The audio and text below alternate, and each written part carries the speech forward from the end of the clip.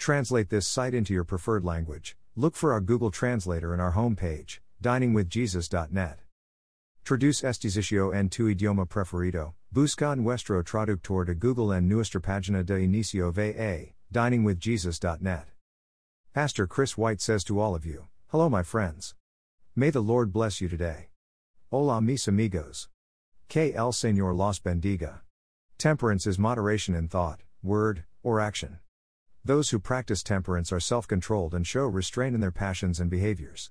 We often hear the word used to refer to limiting one's alcohol consumption. The temperance movement was an organized effort in the late 19th and early 20th centuries that attempted to limit or abolish the sale and consumption of alcohol. Temperance as a character trait is a common theme throughout the Bible, especially in the New Testament. Temperance relating to alcohol is implied in Ephesians 5:18, which says, "Do not be drunk with wine, but be filled with the Holy Spirit." Unless a person moderates alcohol consumption, it will be impossible for the Holy Spirit to direct that person's choices. Alcohol will be in control. The same is true for anything not handled with temperance. The biblical standard for Christians is that we allow nothing but the Holy Spirit to control us, Galatians 5:25.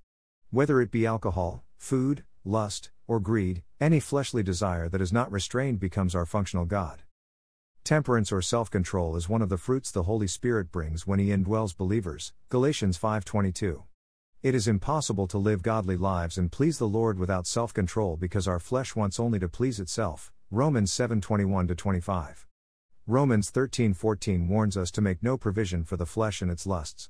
However, some people mistakenly believe that temperance means we can dabble in sin as long as we are not overcome by it. That's not what this verse says. It implies that along with temperance we exercise caution and wisdom. When we desire to please the Lord, we will stay far away from anything that has the appearance of evil. Living temperate lives does not mean we can commit sin as long as it is only a little bit.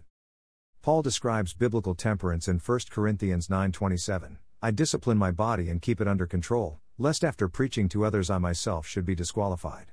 Even Paul knew the power of the flesh to topple his ministry, so he refused his flesh what it craved in order to develop strength of character. Today's news headlines often remind us of the folly of attempting Christian ministry without temperance. When a Christian leader falls, it is almost always due to a lack of self-control and personal discipline. The opposite of temperance is self-indulgence. When we develop lazy attitudes in some areas, that laziness tends to spread to other areas as well.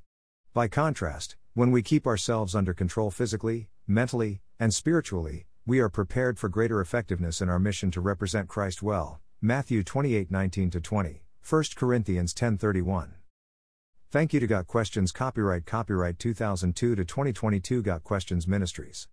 All rights reserved.